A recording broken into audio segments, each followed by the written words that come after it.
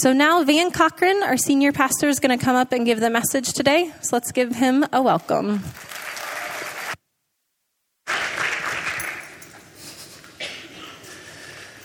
Hey, good morning, everyone. Yeah, awesome to see you all here, and I think we're going to have a great day. Isn't it good to gather on the day that Jesus rose from the dead and to celebrate that? And yeah, it's awesome, yeah. One of the cool things about this day is that we come with such expectation. And our faith is this, our sense of faith and expectation are heightened, and God responds to that. I don't know necessarily that God is saying, "Oh yeah, this is a holy day." In fact, the Bible says that days are all the same. But because we celebrate the resurrection on this day, we come with excitement and faith and anticipation, and God does stuff. So my expectation is that today, some of us are going to understand what it means to be a follower of Jesus with a clarity that we never have before.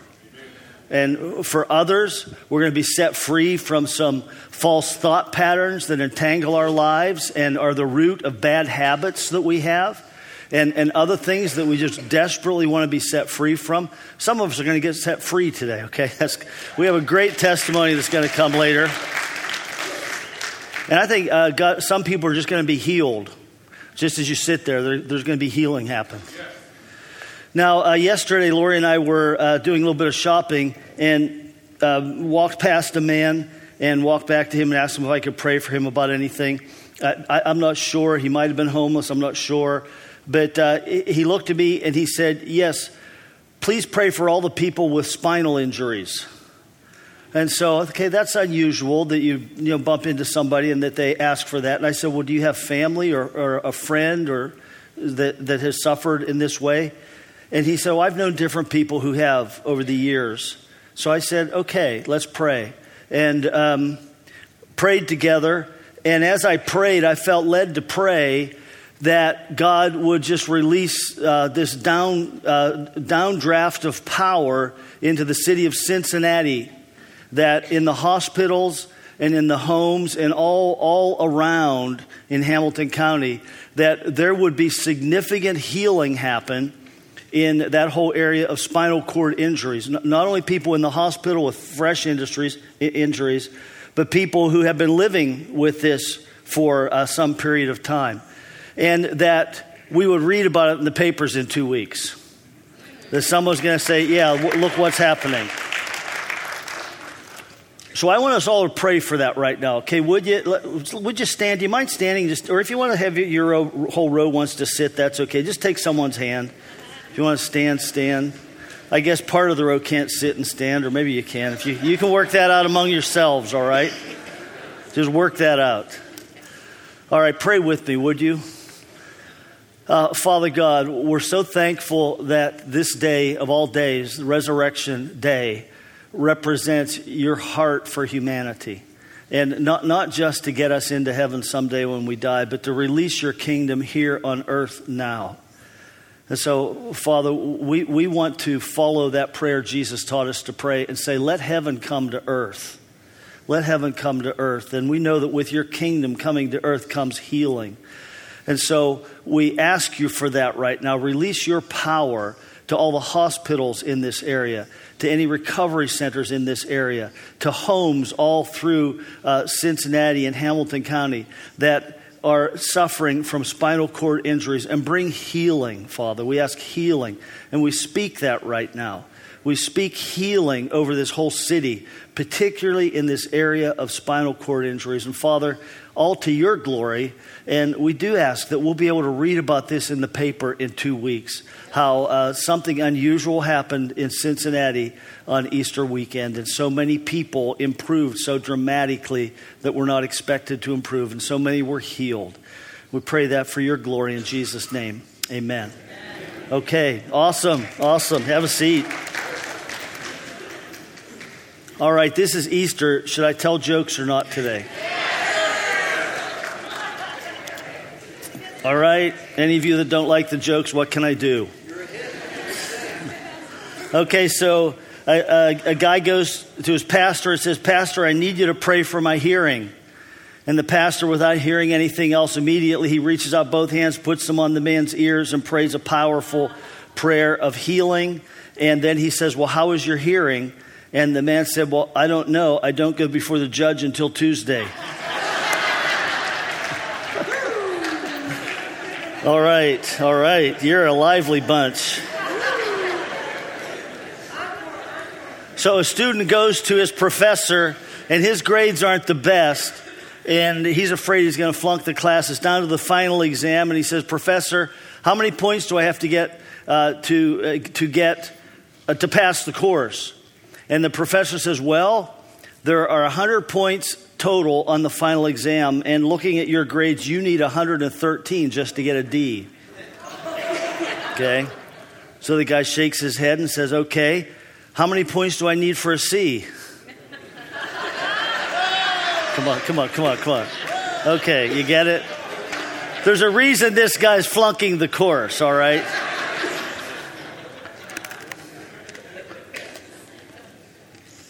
All right, so there's a guy that got sick of Facebook, Twitter, and everything else, following people and all of that online.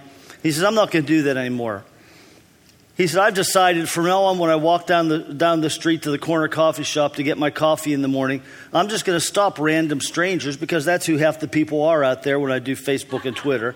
I'm just going to stop them and tell them what's happening in my life, what I had for breakfast that morning, what TV show I watched, want to get, and show them pictures of my family and stuff like that." And then he said, and after 2 weeks, I already have 3 people following me. 2 policemen and 1 psychiatrist. Okay. You guys are great, man. All right. Okay, I'm going to give you an extra one here, all right? This one. There's one guy said that his dog chased people down the street on a bicycle so much that he had to take the dog's bike away. Okay, not so good. All right, this last one's really good, all right?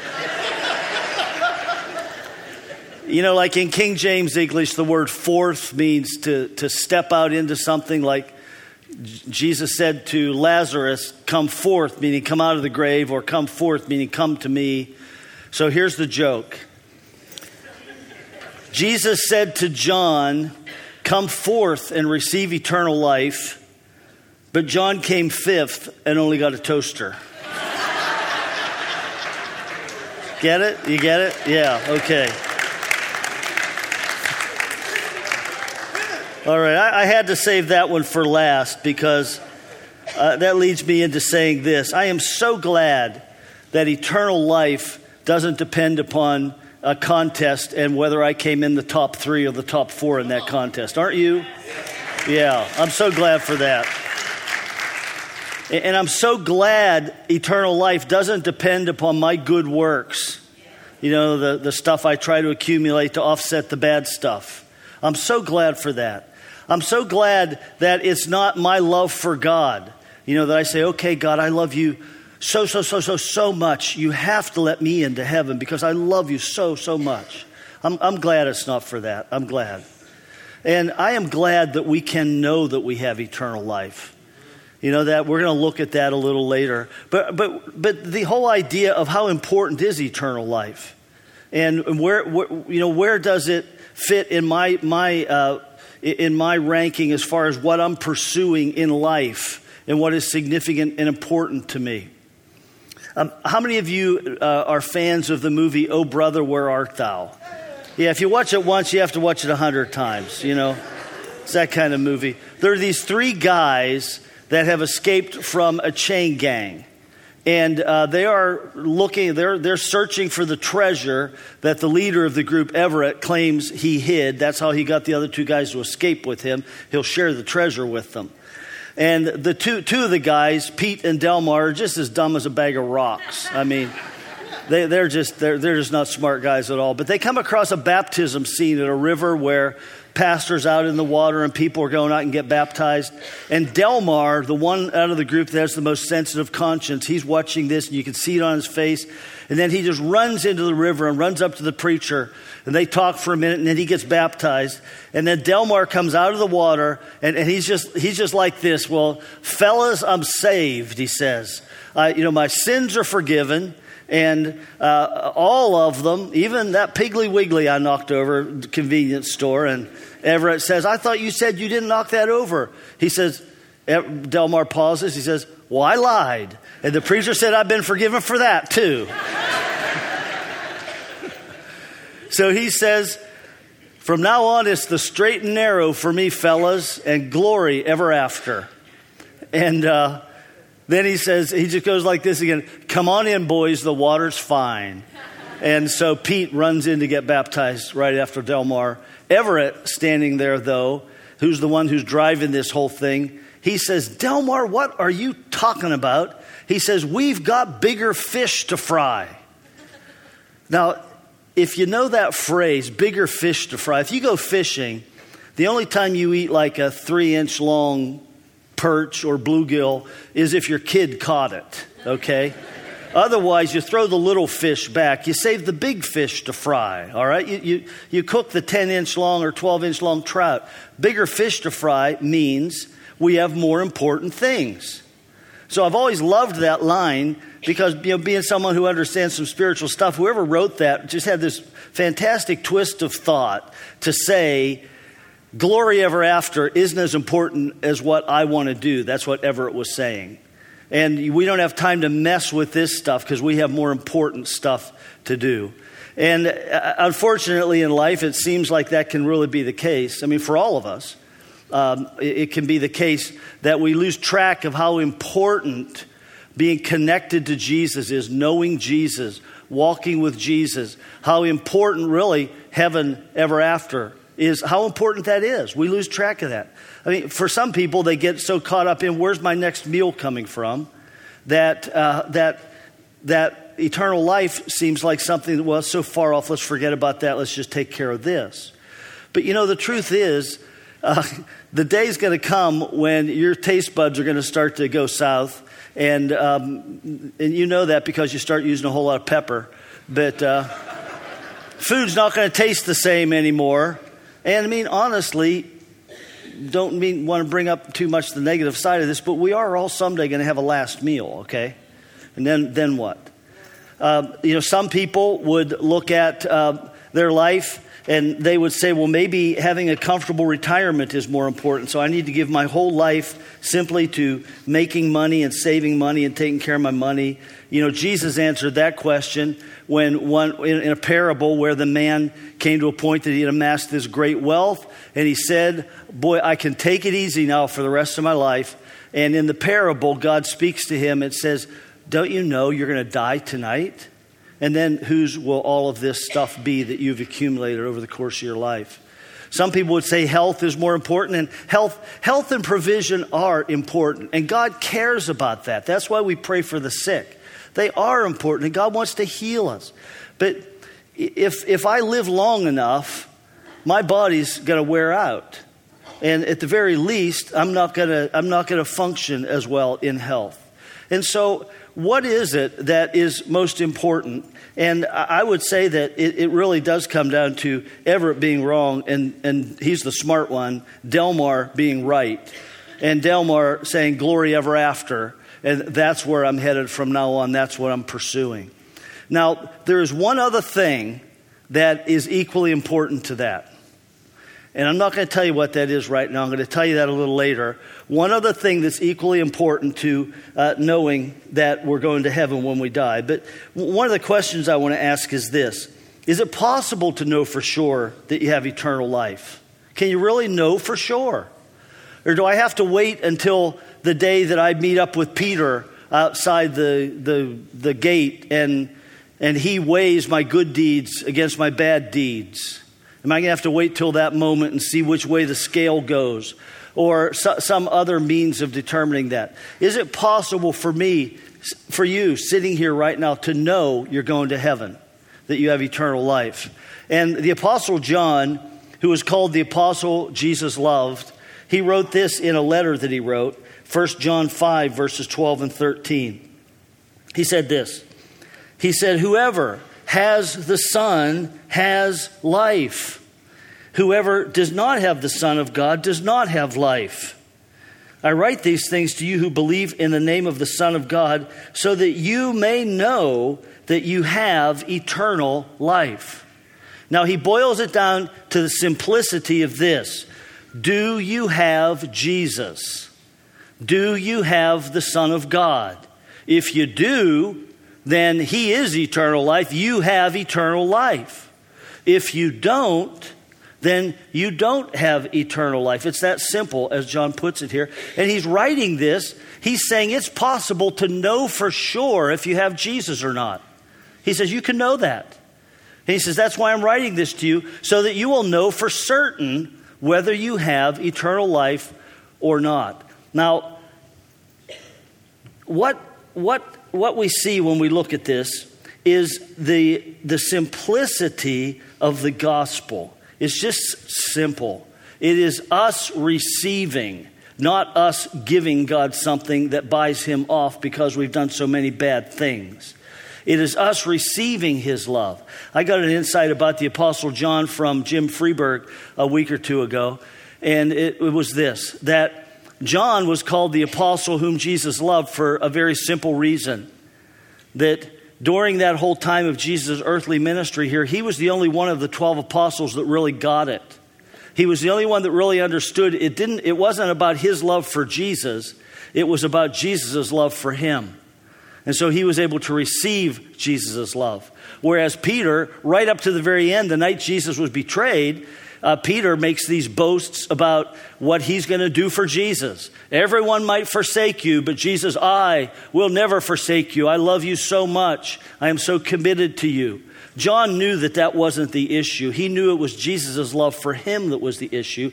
So he was able to receive the love of God, whereas Peter and others were trying to prove to God how much they loved him. And so this whole thing is about God's love. And that's my second point here. It all starts with God's love for us, not our love for him. I don't persuade him because he looks down here and he says, oh, that man, that guy loves me so much. Angels, we got to do something for him. We got to get him into heaven somehow, okay, because he loves me so much. You know, it's not the way it starts. It starts with his love for us. And we read that again in 1 John chapter 4, verses 9 and 10. It says, God showed how much he loved us by sending his one and only Son into the world so that we might have eternal life once again through him. Let's say that together. Eternal life through him. Say that with me. Eternal life through him. And then he says, this is real love. Not that we loved God, but that he loved us and sent his Son as a sacrifice to take away our sins. See, that's where it all starts. That's the foundation of everything. And how does God show us that love? He sent Jesus to die as a sacrifice for our sins. And so Jesus came into the world. He's God's Son. He's existed for eternity with God in heaven. That's the Trinity, God the Father, God the Son, and God the Holy Spirit. God the Son came to earth and became a human being, but he never gave up his full deity. He stayed full. He remained full deity, but he also became fully human. Now, as a full human, he could die as a substitute for humans because he's part of the human race.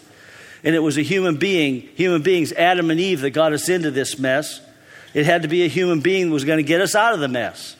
And so Jesus becomes a human being, full human. He was able to die for other human beings. But get this is crucial. Sarah, who was up here earlier, and I talked about this week, and she shared with me that she just had that insight, and it was awesome insight. Here it is. That because Jesus was God's Son, his one death had an eternal value. And his one death was able to pay for all the sins of all humanity for all mankind. Okay, you get that?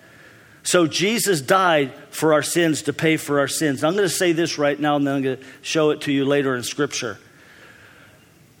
If you came here today and you haven't yet met Jesus, you don't know if Jesus is in your life or not, or you know for sure you haven't invited him into your heart, into your life, then I want you to know this. Jesus has already paid for your sins. He's already done it. Sin is not the issue. Sin is not the problem any longer. Now, I'm not saying it's not a problem, but it is not the thing standing between the person and God, because Jesus died to take the sin away. Do you know what he did when he did that? Was he made it possible for us to choose.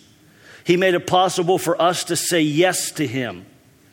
And that's why in the Upper Room Discourse, which is a sermon Jesus gave right before he died, he said that the Holy Spirit was going to come and he was going to convict the world of sin and righteousness. And he was going to do that because the world doesn't believe in him. And so what he was saying was what the Holy Spirit's going to do is to come and convict the world of its need for Jesus, not of its sin, but of its need for Jesus. And so because God's already taken care of the sin, I can open my heart to Jesus. There's nothing standing between me and God now. All right, we're going to look at that in just a moment. But his death on the cross paid it all. So how do I make the choice? How do I choose? How do I know? What do I do to make that choice? To invite him into my life? And I got to tell you, I've had a lot of young guys come up to me and ask me at times over the years, should I propose to this woman? And maybe once in a while a girl, but most of the time it's been guys asking me. And here are some questions I would ask them. I would say, what are the character traits that you're looking for in a wife? Does she have them? Do you know what you're looking for in a wife? And does she have the character traits you're looking for? Second thing is, what's her direction in life? What's her value system? Can the two of you walk ahead together in life? Can you serve God together because you have the same value system? Third question is, does she challenge and encourage you? Can you grow together, in other words? Do you respect her enough that she can speak into your life and she can challenge you and you challenge each other in spiritual growth? And then the fourth thing is she attractive to you? Do you think she's beautiful? Is she fun to be with? Do you enjoy being with her? And if a guy answers all those questions yes, then I'd say, well, then go for it, man. It's your call. You can choose to do that, or you can wait for someone else that you think might have those characteristics. If it was me and all those things line up, I proposed on the third date, okay? When I found all this, I wasn't going to wait. But you can take the same thing and you can look at Jesus. You can ask the same questions. And so that first question, what about character? Does Jesus have the character of someone that you would want to have lead your life and be part of your life? And I just wrote down a number of things here. He was brave, okay? He was incredibly brave. He was bold. He served other people. And he was kind at the same time. He cared about people that other people in society didn't care about. He listened. Wouldn't it be nice to have someone that listens? Doesn't just automatically jump to answers. He's truthful. He never lies. He never gossips. He'll never gossip about you. He'll never belittle you. He'll always call out your best. He's faithful. And on top of all of that, kids and dogs love him. Okay? Now, I'm making up the part about dogs there. We know from the Bible kids loved him, and I'm assuming that dogs loved him too. Okay, so character, check. All right, how about direction? Well, Jesus' direction in his life is to love and serve God and others. And he shows us how to do that with him. We get to do it with him. And so the question is there something in my heart telling me, hey, there really is a God. I really am created by God, and I do want to follow him. Lori was listening to some podcast or something, and a major comedian, Tim Allen, he calls God his maker, and he says, I don't know who he is, but if I have a maker, I want to know him. And if I have a maker, I want to line my life up with him. That should be just part of human nature, but because of the fall, we go other directions. But I want to serve God, so Jesus is going to lead me in that. Will he challenge me, and will I grow in relationship with him? I mean, absolutely. Absolutely. He's like the best coach you ever had. He knows right what you need for the next step, and he brings you to that next step without any belittling or criticism or rejection. He brings you to it with love and with you prepared to take that next step. He does this. We use this language around here. He draws out the gold in you. All right? Okay, isn't that cool? He finds the gold in you and he pulls that out, and then he magnifies that. And do you know what happens when someone draws out the gold in you? Then all the junk just kind of like falls away. It just starts to fall away all on its own. Jesus pulls out the gold in us. And then finally, is he attractive and fun? And I want to say, Jesus is the person everyone wants to be with. We have that song, When You Walk Into the Room, Everything Changes. Well, listen, when Jesus walked into a room, everything focused on him. Not because he was self-centered or egotistical, but just because he was the coolest guy there. He was God's son. He was the guy that has the answers, and he was the guy everybody wanted to be with. He was the life of the party. And so you look at all of that, and I say, how could I not open my heart to Jesus? How could I not open my heart to Jesus? And, for some even that aren't convinced, even to say, well, okay, even if there's a chance that this is real, then you can just do this. Just say, Jesus, if you're real, show yourself to me. I want to know you. If you're real, I really want to know you. Now, if you're already convinced he is real, then it is, Jesus, here I am. I want to know you. I want to invite you into my life. I open the door of my life and heart to you right now. And so that really brings us to this question, what do I actually do? What do I do? Well, it's not good works. It's not like begging or convincing or anything like that. John 1:12 says this, to all who believed him and accepted him, he gave the right to become children of God. All right, what do? You believe him? You believe what he says about himself? God the Father said, this is my beloved son, and I want you to listen to him. That's what he said. This is my son, listen to him. And so Jesus says, everybody come to me for life. All right. God said, listen to him. Jesus says, come to me for life. Then I need to come to him for life. I mean, to receive life, to receive real life, eternal life. I come to him to receive that. And how do you receive someone? How do you accept them? Well, first of all, if there's anything between you, it has to be dealt with. It has to be done away with. If there's like hindrances, like if they're 1,000 miles away and you want to have them over for dinner, you have to overcome that gap of 1,000 miles somehow to get them into proximity with you. And for us, it was sin that was that gap. Because all have sinned, all have gone their own way, all have done life our own way rather than God's way. And that separates us from God. And this is where it becomes so important that we understand that Jesus died for the sins of the whole world. In 1 John 2:2, it says, he is the atoning sacrifice for our sins, and not only for ours, but also for the sins of the whole world. Okay, Jesus is the atoning sacrifice. That means he takes care of sin for us, believers, but he says also for the whole world. Now, what that means is that Jesus has already died for the sins of the whole world. They're all taken care of. They're all out of the way. That's no longer the issue between man and God. Sin is no longer the thing that blocks the way. It's human will that blocks the way now. It's human will that will not turn and say, I want you.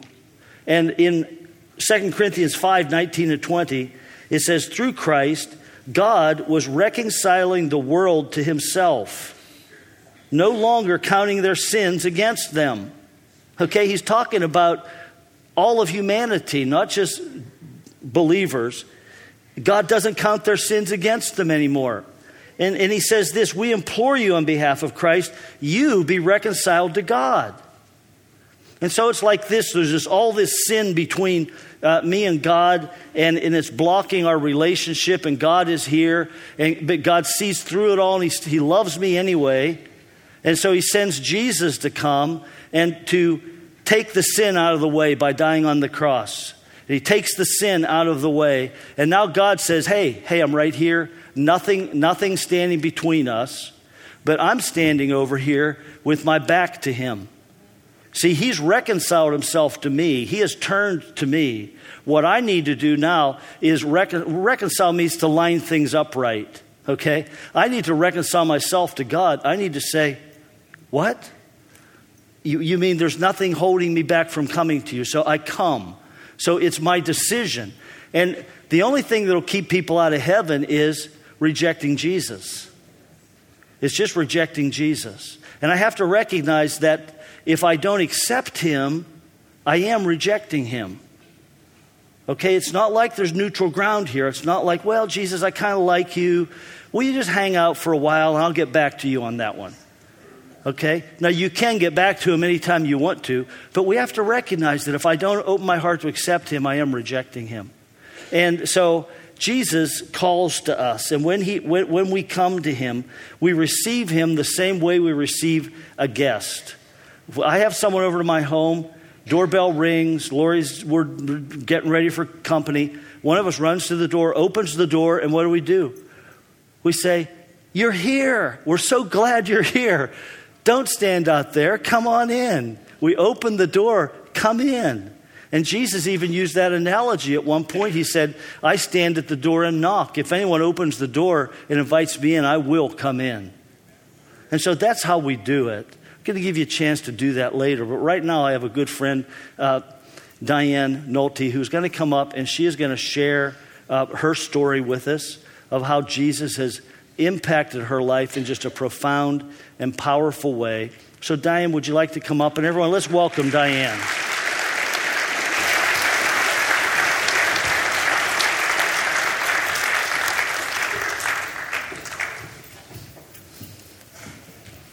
Thank you.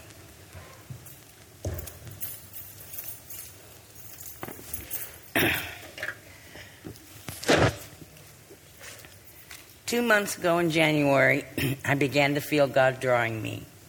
I had accepted Christ as my Savior in 1980, but spent my life abusing drugs. I grew up in a non-Christian home with 2 alcoholic parents and 8 siblings, and spent a lifetime running from that.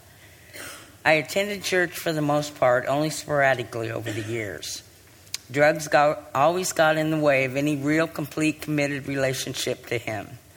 Through the years, drugs were always my priority, though I tried to convince myself differently.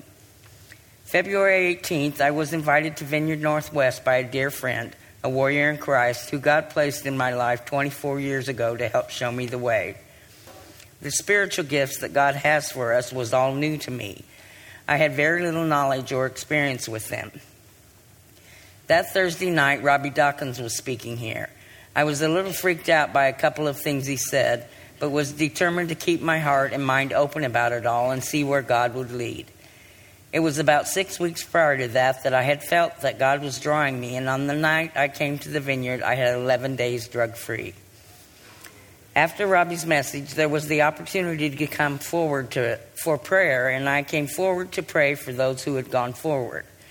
Then Robbie said, now those of you who came forward to pray for them, if you have prayer needs, I want you to raise your hand. So I did. 2 women, members of the Vineyard, prayed with me and laid their hands on me as they did so. When Robbie said, now ask them what they need prayer for, I broke into tears and said, I need prayer for deliverance from 47 years of drug abuse. I have not been the same since. God has been moving and empowering me in incredible ways, like never before in my life. I have been delivered from all those years of drug abuse, never looking back. Today, he has given me 52 days clean.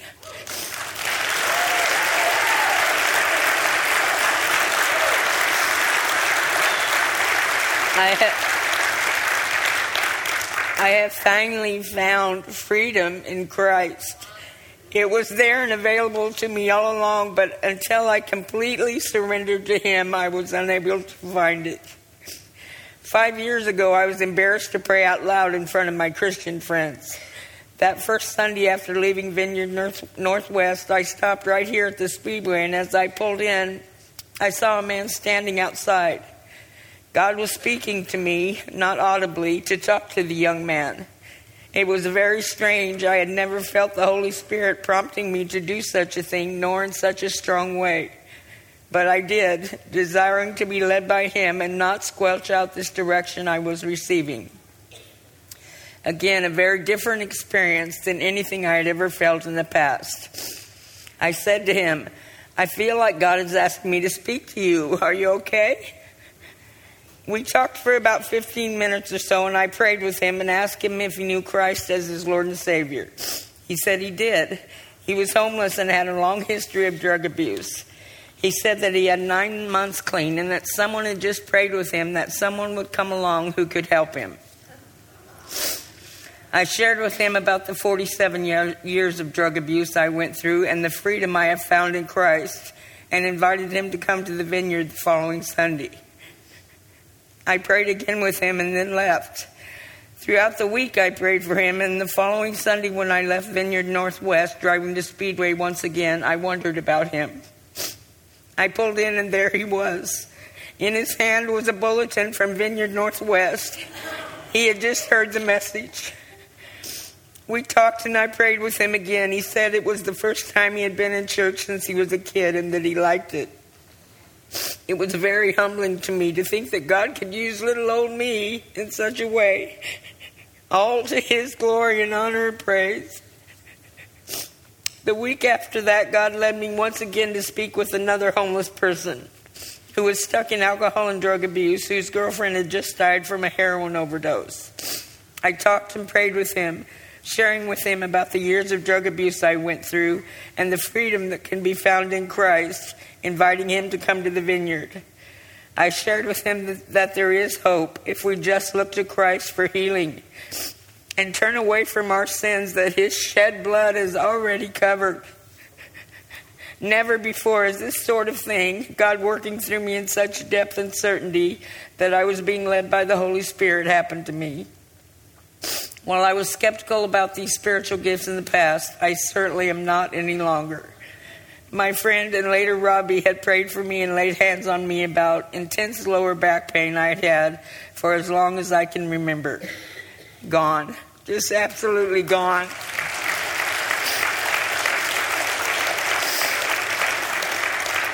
I'm so excited to see where God continues to lead me. Powerful messages here at the Vineyard, and I am growing in Him. I just praise Him and thank Him for drawing me back into the fold and opening my eyes. Amazing grace.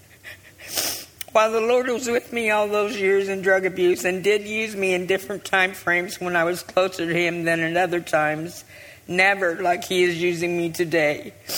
When I finally made myself available to Him, when I completely surrendered, no holding back, when I truly wanted Him more than anything, something I had said for years but never fully acted on.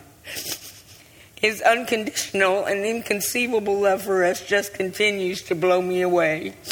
There is freedom in Christ to be had if we will only accept it. I am thrilled to be part of growing His kingdom.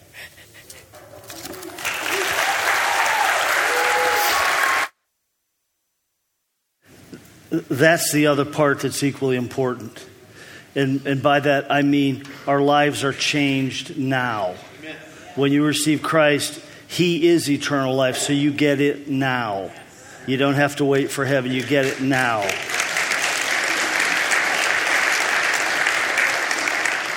That's why Jesus rose from the dead. That's why He came back, so that as a living Savior, He could give us life now. He could change our hearts.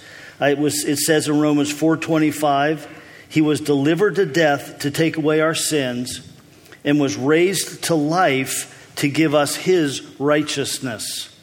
so that we receive his life in his righteousness. And Romans 6:4 says, Christ was raised from the dead by the glory of the Father, so that we too might live in his new life with him. And so that's the thing that's just as important, is receiving his life. And I'm going to give you a chance right now just to pray with me and open your heart to Jesus. If you've never done it, I want to ask you to right now. Just let's all just close our eyes, okay? And if you've not received Christ, pray this with me. Just pray, Father God, I come to you, and I thank you that you sent your Son to die for me. Thank you, Jesus, that you died for me. You rose from the dead. I believe you're alive today. Come into my heart. Come into my life right now. Change me and give me the life that you have. In Jesus' name, amen.